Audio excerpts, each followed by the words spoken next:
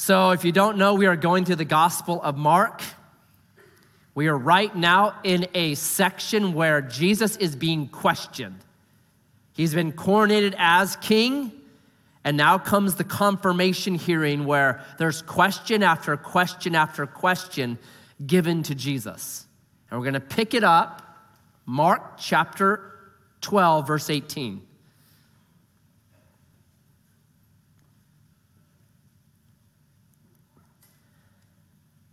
And the Sadducees came to him, who say there is no resurrection. So this is a group of people that have a certain religious bias. And they asked him a question, saying, "Teacher, Moses wrote for us that if a man's brother dies and leaves a wife, but leaves no child, the man must take the widow and raise up offspring for his brother." It's called the Levirate marriage. It was a law in Israel. There were 7 brothers. The first took a wife, and when he died, left no offspring. And the second took her and died, leaving no offspring, and the third likewise. And the 7 left no offspring. Last of all, the woman also died. Moral of the story, don't marry this woman. I'm not saying, but it seems fishy. In the resurrection, when they rise again, whose wife will she be? For the 7 had her as wife. Jesus said to them, "Is this not the reason you are wrong? Because you know neither the scriptures nor the power of God. For when they rise from the dead, they neither marry nor are given in marriage, but are like angels in heaven. And as for the dead being raised, have you not read in the book of Moses, in the passage about the bush, how God spoke to him, saying, 'I am the God of Abraham and the God of Isaac and the God of Jacob'? He is not God of the dead, but of the living. You are quite wrong." Woo! What are they asking right here? What happens when you die? That's what they're asking, right? They're asking in a tricky kind of way. We'll talk about that. But really, it's that question. What happens when you die? Have you ever asked that question? Have you ever wondered? I've done memorial services for babies and stared down at little 3 feet long caskets and wondered, God, what happens when you die? It's a question. These guys are asking that same question. And I think sometimes we fall into what C.S. Lewis called chronological snobbery, where it's when we look back at ancient people like these guys 2,000 years ago, we look back at them and we think they were idiots. They would believe anything, right? They didn't know really where babies come from, so they would believe in a virgin birth. But we know better today. Oh, well, they didn't really understand death, that people that die mostly stay dead, so they would believe in a resurrection. Wait a second. These guys are questioning it, just like we question it today, right? Like, here's what I would say. I think the ancient people were actually much smarter than we are today. That every generation we're actually degrading in intelligence, but we're getting a lot more information. So we have access to information like no one has ever had before. So we think we're smarter, but I think actually ancient people were smarter. That we're really starting to lose it because of technology. Let me test you. Who here memorizes phone numbers now? Right? Why don't we do that anymore? Because it's on my phone. Why would I, right? We don't remember any phone number except maybe this one, 867-530, because it's a song and you can't forget it. Who here memorizes directions somewhere? No one does. If the internet goes down, we will get lost trying to go home. Ah, man, where did I live again? How about the fact guy? Growing up, there was always the fact guy. He had all the facts in the world. What happened to the fat guy? What happened to Mr. Fact Guy?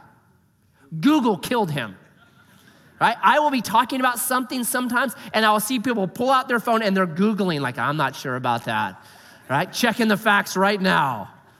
At least I hope that's what they're Googling. No, I think they were much smarter. They had skills that we're losing more and more and more. We're outsourcing it to technology, and history will decide whether that's a good idea or bad. So they asked the big question: what happens when you die? A question we still ask to this day. Perhaps if you're reading the news, you saw this article. It came out a couple days before Easter. Brilliant on the author's part. And it's about near-death experiences. And it's the first peer-reviewed research paper on near-death experiences. I just took a Photoshop of the article that I was reading on the Oregonian, but that's it. And what they believe for a long time is these near-death experiences where people saw stuff, they were hallucinations. Well, this peer-researched paper says, it's not a hallucination. Something real is taking place. We just don't know what it is. Pretty amazing, just a couple days ago, right? And one lady, she was like, man, I was somewhere, it was so amazing. And then she said, it was like I was being sucked back into my body, and I did not want to go back. So someone's there doing CPR on her, let's save her. No, let me go, right? Stop it. What happens to us when we die? Well, let's let the Bible speak here. So you've got verse 18, this group. The Sadducees came to him, who say there is no resurrection. These are the educated elites of society. They've got money, they've got power, they have positions, and they kind of play with religion in ways that was useful for them, right? So they've got their MDiv from Princeton or from Harvard, but they're not believers, really. They don't believe in the resurrection. They don't believe in miracles. They don't believe in heaven. They don't believe in angels. They don't believe in demons. They don't believe any of that stuff. No miracles, nothing. Kind of a dead orthodoxy, or I would say we would call it progressive Christians today. So progressive Christians, they have the Christian name, but they're always explaining away everything that we're supposed to believe in. So they explain away miracles. The one I just read recently was they were talking about Jesus walking on water. That Jesus didn't actually walk on water. What happened was this: there was this freak storm that hit that area of Galilee, and it froze the water, created an iceberg, and Jesus just kind of hopped on the iceberg and floated out like a polar bear. And then when Peter got out, he hit the iceberg for a second, slipped, and fell into the water. See, it's that simple. I'm like, that's harder to believe than Jesus walking on water. I mean, that's nutty, right? They're always doing stuff like this. That the resurrection, Jesus wasn't bodily resurrected. It's a metaphor that the early disciples were talking about, metaphoric rising from the dead, overcoming difficulty and injustice, and it's to give you hope, and it's just a metaphor. But even though it's just a metaphor, it has very important meaning for us today. It's just as meaningful as if he really did rise from the dead. I say, time out, buddy. Really? Would you rather have me give you $1 million hard, cold cash? Or would you rather have me give you $1 million metaphorically with a lot of meaning in my heart? No, they're different, man. Okay? So that's this crew. That's this crew. Kind of progressive Christians. And what you have to back up at sometimes and say, well, what are we supposed to believe? What's required? So a couple of years ago, I saw this article. And it was an interview between a progressive Christian. Her name is Marilyn Sewell. She's a Unitarian minister up in Portland, our own little hometown. Love Portland. So she was being interviewed she was interviewing a guy named Christopher Hitchens. Now, if you are at all a reader, You know, Christopher Hitchens, before he passed away, was called one of the 4 horsemen of atheism. So he is a top-tier dude. Super witty, super bright, wrote a book called God Is Not Good, How Religion Poisons Everything. So you kind of know his atheism. He's completely anti-God. What you may not know about Christopher Hitchens is he has a brother named Peter Hitchens, who's a born-again believer and an author as well, and wrote a book called Rage Against God about the 4 horsemen of atheism. I would love to go to a Christmas with those 2 guys. It'd be so fun, man. So Hitchens is just a pit bull. He's not politically correct. He's one of those guys. So I thought, this is gonna be an interview I've got to read. This is like a pit bull in a nursery. So let me just read for you the 2 sides. Kind of what liberal Christians believe, progressive, and Christopher Hitchens, an atheist's response to her. Check this out. So Marilyn Sewell, quote, "The religion you cite in your books is generally the fundamentalist faith of various kinds. I'm a liberal Christian, and I don't take the stories from Scripture literally. They're metaphors. I don't believe in the doctrine of atonement, that Jesus died for our sins, for example. Do you make any distinction between fundamentalist faith and liberal religion?" Christopher Hitchens, the atheist, listen to his answer. Quote, "I would say that if you don't believe that Jesus of Nazareth was the Christ and Messiah, and that he rose again from the dead, and by his sacrifice our sins are forgiven, you're really not in any meaningful sense a Christian." Woo! Man, okay. That's a pit bull. What are we supposed to believe? What Christopher Hitchens just said. That's what it is. So these Sadducees, Christopher Hitchens would say, yeah, you're really not believers. That's what you're not. So they come up with this idea, verses 19 and 23, that we're going to trick Jesus with this crazy scenario, with this rule that we have that you got to raise up offspring for your brother, the woman, no offspring, 7 dead husbands, right? It's to mock and to make Jesus look stupid. That's what they're doing here. Don't they do the same thing to us today? Oh, you believe in the devil? Does he have little horns and a red cape? And does he have a little pitchfork? And is he poking you in hell? Right? They try to make caricatures just like us. Oh, you believe in angels and demons and the Holy Spirit? I bet you got a little fishy on your truck too. You're a fishy truck, aren't you? Right? That's what they do. It's exactly what they're doing here. They're trying to ridicule Jesus. What's really interesting to me is this. These guys were polygamists. So they had no problem with a guy marrying 1, 2, 7 wives. So in heaven, they'd have no problem with a man with 7 wives. But they can't imagine a heaven with a woman with 7 husbands. Can you see that? It's kind of ironic. You're actually just hypocrites. Okay, so what does Jesus say? Watch this.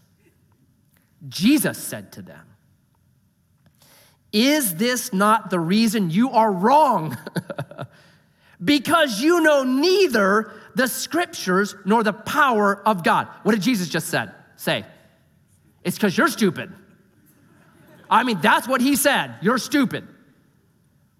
You don't know God's word and God's power. These are the religious elites. They've got their Harvard MBAs. You don't know God's word, you don't know God's power. It'd be like telling a rocket scientist, yeah, you don't know physics. It'd be like telling Warren Buffett, you don't know finances. It'd be like telling Elon Musk, yeah, you don't understand cars. This is And then Jesus says this, "For when they rise from the dead, they neither marry nor are given in marriage, but are like the angels in heaven. As for the dead being raised, have you not read in the book of Moses, in the passage about the bush, how God spoke to him saying, I am the God of Abraham and the God of Isaac and the God of Jacob. He is not God of the dead, but of the living. You are quite wrong. Brilliant. So Jesus quotes from the Torah. That's the first 5 books of the Bible, Moses' books. He quotes from them. Here's why. The Sadducees did not believe in the entire Old Testament. The Sadducees only believed the first 5 books of the Bible were inspired by God, that the other 34 books were not inspired by God and not useful. By the way, if you go to a church and the pastor says, I don't believe this part of the Bible, I only believe this part of the Bible, run from that church. I'm dead serious. Run, because he's headed this direction right here, okay? So Jesus quotes from the parts that they believe, and he says this. Remember what God said. He says, I am the God of Abraham, Isaac, and Jacob. 3 of the patriarchs who had died. He didn't say, I was the God of them, but now that they're dead and they don't exist anymore, I'm not their God anymore. He says, I am, present tense, because they still exist. Such a brilliant answer. So I think there are 3 things that I want us to try to extract from this passage. First, the resurrection, the glimpse we get at it. Number 2, God's word and God's power. Those are the 2 things that we should know according to Jesus right here. So first, the resurrection. Jesus makes it clear that when the resurrection happens, we're going to be different. Things are not going to be the same as down here. It'll be different. And he uses hey, you're not going to be married in heaven. Just like angels don't need to reproduce because there's no death in heaven, you won't need that reproduction anymore. You're not going to be married in heaven. So in eternity, I will no longer be married to my wife, Charity. Now, for some of us in here, that makes us really sad. For others in here, it makes you really glad. Like, praise God, I can hold on. Come quickly, Jesus, come quickly.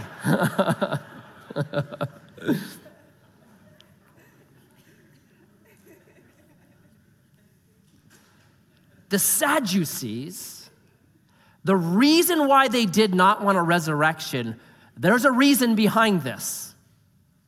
Here's their reason.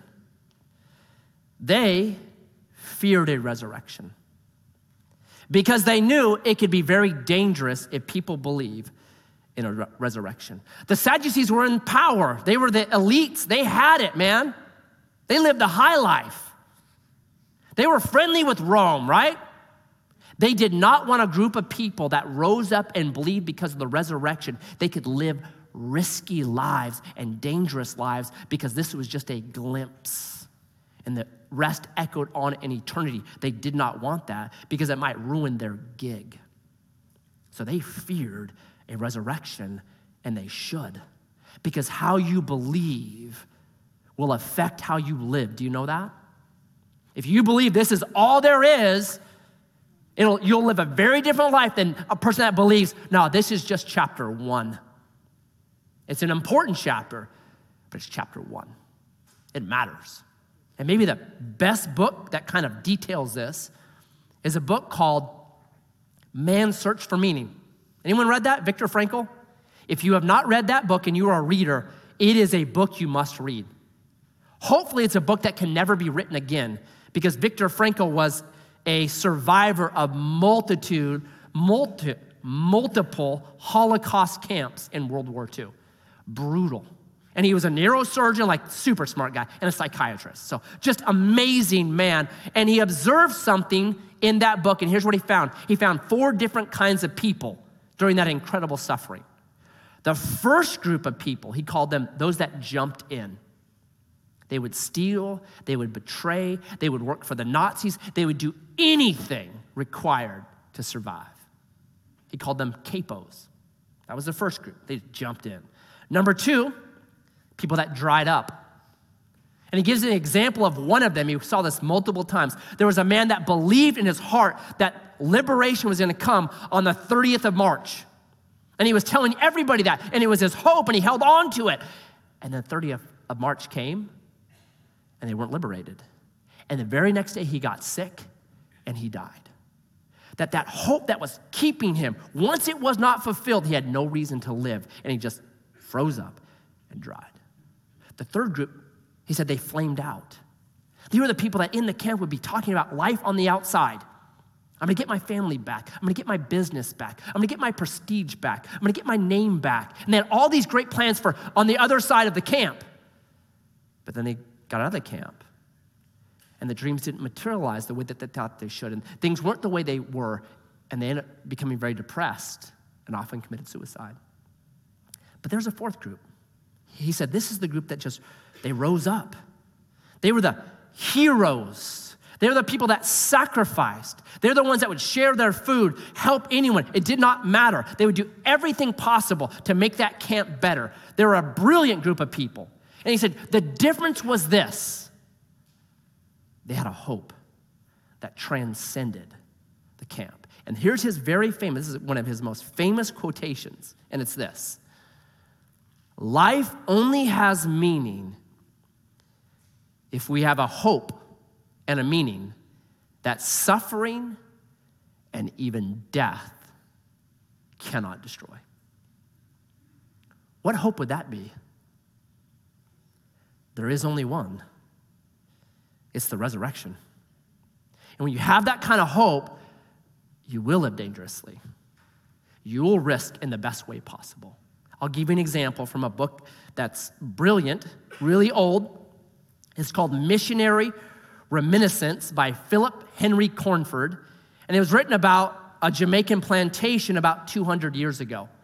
And on this plantation, there was a guy named Moses Hall that becomes a believer in Jesus, and he just starts to share Jesus with all the slaves there. And they all become believers in Jesus, and they start to pray and just seek God. And the masters got tired of it, so they wanted to stop it. So one day, all the slaves were called to this porch.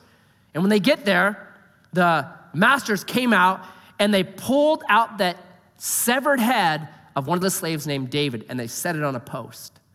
And they began to call out to Moses Hall, come up here. And he walks up and they say, do you know whose head this belonged to? And Moses Hall said, yes, David.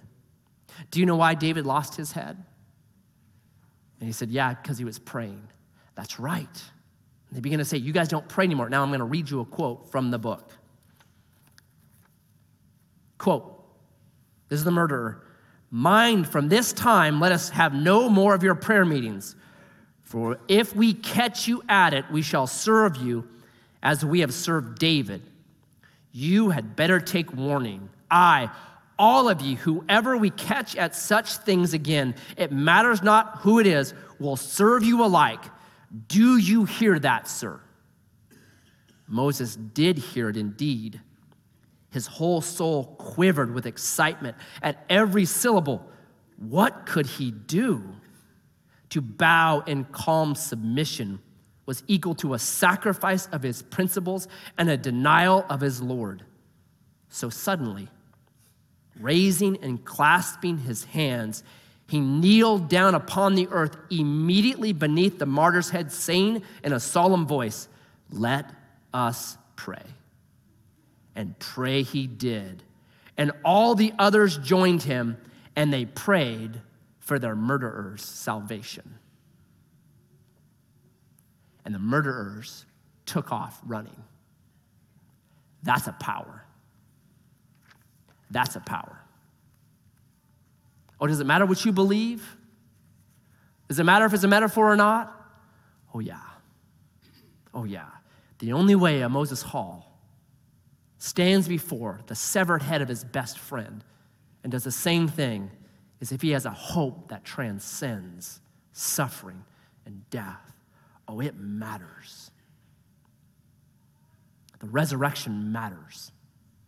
And I think I can prove to us that all of us, in the deepest parts of our heart, know there's a resurrection. For a moment, think, why do you have all this kind of angst in you? Stress, anxiety, worry to accomplish things in life. Why do you have that? Why do you put pressure on yourself to succeed in whatever area it is? Why? Why do you diet? Why do you exercise? Why do you take those pills for memory other than to remind yourself where your keys are at, right? Why do we do that? Why do you do crossword puzzles? They're silly. Why do you do them? Why do you buy those new clothes that make you feel a little bit younger, a little bit better? You know why? Every one of us wants to last. We do not want to be a vapor that appears a short time and disappears. We don't want to be a dream at dawn that's forgotten when the sun comes up. All of us feel that. Every one of us. We want to last. All of us. We all are right here. I want to last. I want to matter. I want my life to matter. Why is that? Because it was built into us. None of us believes the circle of life. Remember that from The Lion King? That was the silliest thing in the world, right? Simba's talking to his dad like, Dad, we eat the deer. That doesn't seem fair. And his dad's like, oh, it is though. Because we eat the deer, but then one day we die and we go into the ground and then grass grows up from us and then the deer eat the grass. What's he saying? Simba, you're fertilizer. Yeah. Who says that in a memorial service? Yep, got some fertilizer here. He was organic, so it's good fertilizer. No one does. Because we know in our heart of heart, we want to last. We want the resurrection. Jesus makes this clear. You will last. And how you live now echoes out into eternity. It's like a drop in a pond. That's all this life is. But the waves cascade out into the billions and billions of years. And depending on what I've done here, it matters for eternity. That's the resurrection. You will last. And what you do does matter. Number 2, God's word. He says you should know God's word to these guys. You should have known God's word. You should have known Exodus, the bush encounter. You should have known this. One of the criticisms that happens sometimes about Edgewater is people will say this, well, all you guys do up there is study the Bible.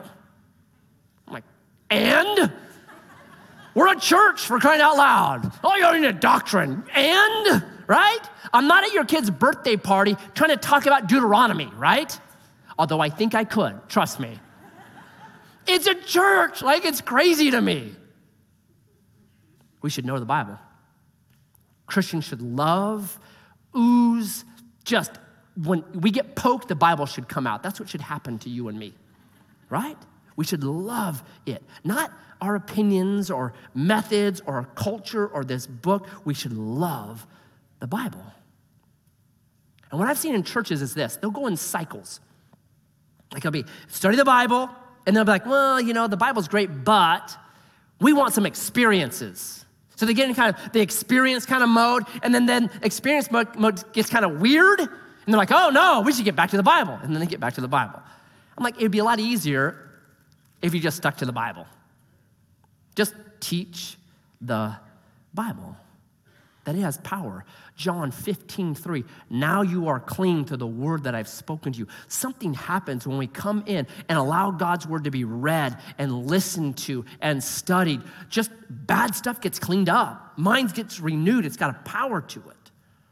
Romans 17. Faith comes by hearing and hearing from the word of God. I want more faith. Great. And maybe my favorite, it's 2 Timothy, I'll read it for you. Chapter 3 gives us the details on what God's word accomplishes in the believer.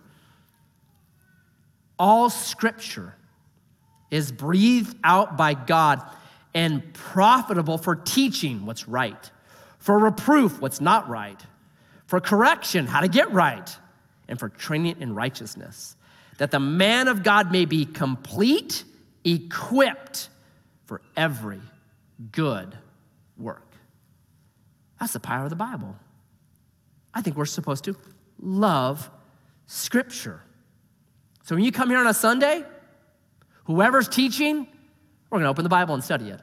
You come on a Wednesday, whoever's teaching, we're going to study the scripture. That's what we're going to do. We're not going to focus on the latest movies or this program or that program. We think studying God's word is really important. That Jesus scolds these guys for not knowing the Bible.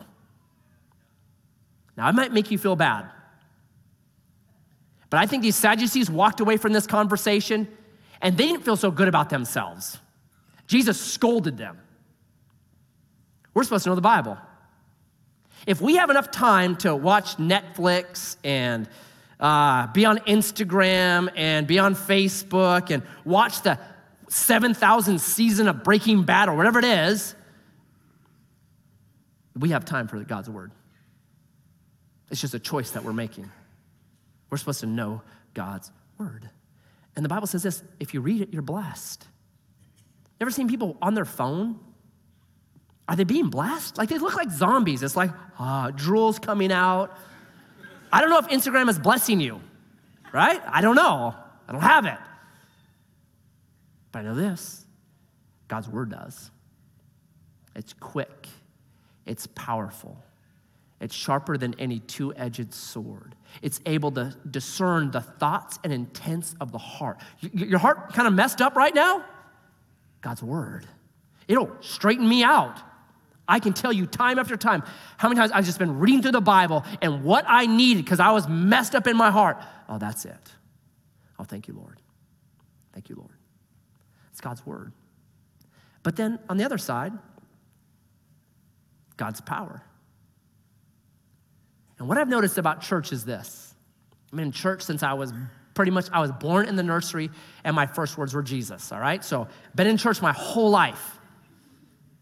What I've noticed about church is this, they're often either good at God's word or they're over here and all about God's power. Have you noticed that?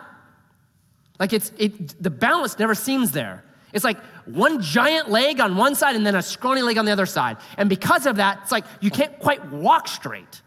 And they always seem to get off somehow. Like the real Bible churches, they end up getting nitpicky. It's like, your doctrine doesn't exactly follow our doctrine, so you're a heretic. And often what happens is the focus gets narrower and narrower and narrower on what they want to teach, and it comes down to the epistles of Paul, and that's it. And they seem to ignore the rest of the Bible. And the verse that this is what cracks me up. The verse that they give for studying the Bible is 2 Timothy 2:15.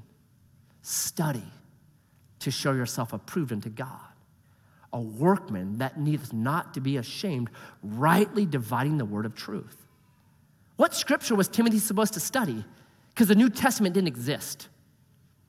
The verse they use is saying, study the Old Testament, because Jesus is there too. It's amazing to me. But it's like, that's the focus, get real nitpicky. But on the other side, you got the, experience, God's power side, and they often get a little strange. It's like, come in here, and it's the 3 little pigs. We're gonna huff and puff and blow you over. They seem to buy their anointing oil at Costco, and they wanna just cast the demons out of you and anoint you with oil the moment you walk in. And there's flags and this experience, and the experience always seems to get more and more and more. I had a dream. Well, I had a vision. Well, I was caught up into heaven. Well, I was abducted by angels. Okay, whatever, right? It just seems like that happens. So nitpicky, and then on this side, sometimes it gets a little nutty. So I read this, and I thought, where's Edgewater? I think we're more of the God's word side. And I love God's word. And I'm always going to love God's word. And I'm always going to want to teach God's word. But it convicted me. Is that because there's a Sadducee in me that says it's a lot safer when you stick with God's word? There's risk and there's danger when it talks about God's power. Is it because we want to stay pretty? Bible churches are pretty. Is that why? Am I afraid of danger? Because all of us have a desire to be close to God, close to his beauty, close to his power. But I think most of us realize this. The closer you get to his beauty and his power, the more you're going to lose control. Because God is in heaven and he does what he wants. And if you're going to give yourself to God, that means you're not going to be in control anymore. And we fear that. Like, I don't know what he might ask me to do. And so we fear it. And I got to be really honest about Scripture. I love it. It shapes the Christian in the kind of person he's supposed to be. We just read that. Reproof, correction, instruction for every good work. But here's the thing. I can't go to the Bible and find a verse that says, marry this person. And that's a huge decision. I can't go to the Bible and find a Bible verse that tells me, do this career, which is a huge decision. I can't find a Bible verse that tells me, hey, move to this city, which could be a huge decision, right? Like huge decisions, I can't find a verse for them. So what do we have to help us? Well, Jesus told us, hey, don't be worried because I'm going to give you my Spirit. And my Spirit's going to teach you and train you and guide you into all kinds of truth. And I read that, I'm kind of convicted in my heart. There's a Sadducee in me. And so I think, well, what is it? What am I missing? What am I not doing quite right here? Because I think there is a balance. Like there's always a pendulum, right? You're always like swinging, like God's word over to God's power. You know, at one point you're like, I got it, but you're already swinging out. Like, yeah, right? That's life. Like there is strength in tension. The older I get, the more I see in the Bible, there's strength in this tension where you're just like almost being torn apart by two opposites. That's where the strongest point is. Where you just, these are two tensions and it's okay. That's strong, like a tension bridge. That's strong. And so I just wonder, like, what do I miss? And maybe it's the expectancy that like Pentecostals and charismatics have. Because I got good friends that are Pentecostals and good friends that are charismatics. And you know what they do? They expect God to work. They pray for God to work. They live like God's going to work. And guess what happens? God works. And I'm like, what in the world? How'd that happen for you? Well, God just did it. What? Right? And there's a part of me that says, what? I wonder if God just says, Matt, you don't really expect me to work. It's okay, I won't. Like God's not like, oh no, Matt doesn't believe in, he's not worried about it. Hey, Matt, it's okay. I just wonder, do I have expectancy for God to work? Do I want him to work? Or is there a Sadducee in me that's like, nah, I like things like the status quo. I like them safe and pretty. Now that's risky and dangerous. It's convicting to me. So if you're a prayer, here's what I'd ask you to pray. That for leadership, for me, for the pastors here, that we balance these two well. God's word and God's power. That we embrace that tension between those two, expecting him to work. We embrace it well. And then number two, I've been praying this for myself. It's a simple prayer. I just added a line to it this week because of this. And my prayer has been this. It's been for months now, Jesus, I want to be an ambassador of your kingdom to this community. I want to be a good husband to my wife. I want to be a great dad to Carissa and Bella and Gabrielle and Elijah and Myron and whoever else might be in my home. I want to be a good neighbor. I want to be a good pastor. I want to be a good community member. And I know I can't do that apart from your Spirit. So fill me and empower me and help me to live today in expectancy of your work in my life today. Amen. And that's what I've been praying. I want to be expecting God's power. And I want to see Grants Pass change. Because you know what Grants Pass needs? God's power. That's what it needs. What drug addicts need? They need God's power. That's what they need. So I want to pray that way. Join me. Let's pray that way. That when we get to heaven, Jesus doesn't say, hey, you were great at the Bible. Man, you just didn't believe my power. I don't want to be scolded. I want to balance these two well. And as we go to the table, the same truth is of communion. Like there's a tension in it. That you and I, we can take communion, and communion can just be, I can't call it juice, liquid, whatever this is, and whatever the other thing is. It can just be that.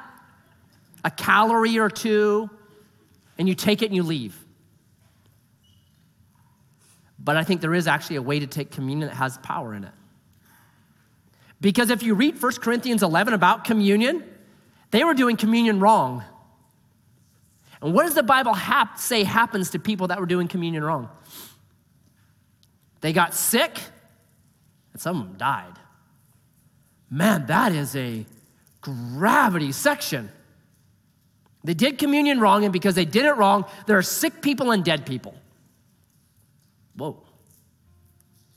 Now, if that's true about misusing communion, on the other side of the tension, shouldn't there be unbelievable power that happens when we take communion correctly? Oh, I think so. And so Jesus today, as we hold your body,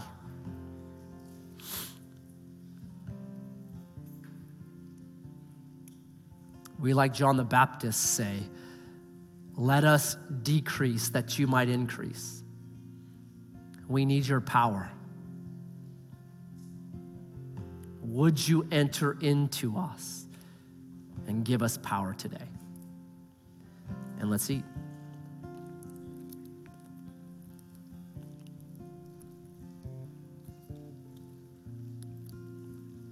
And we hold the cup.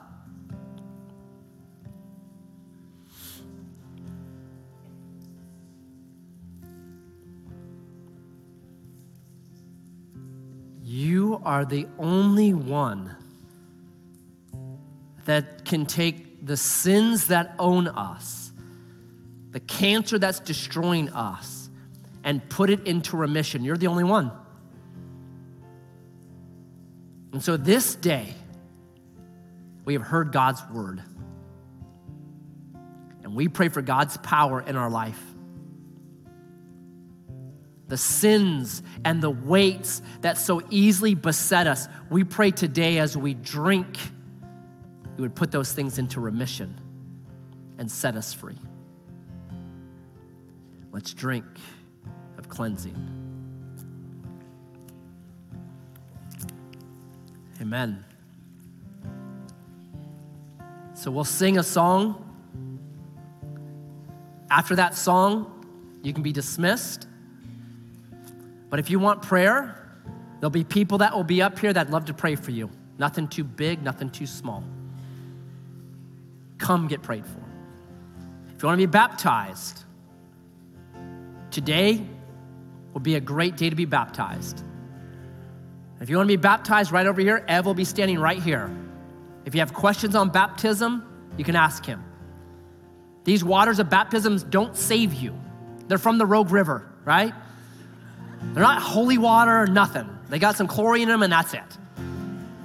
Jesus saves you.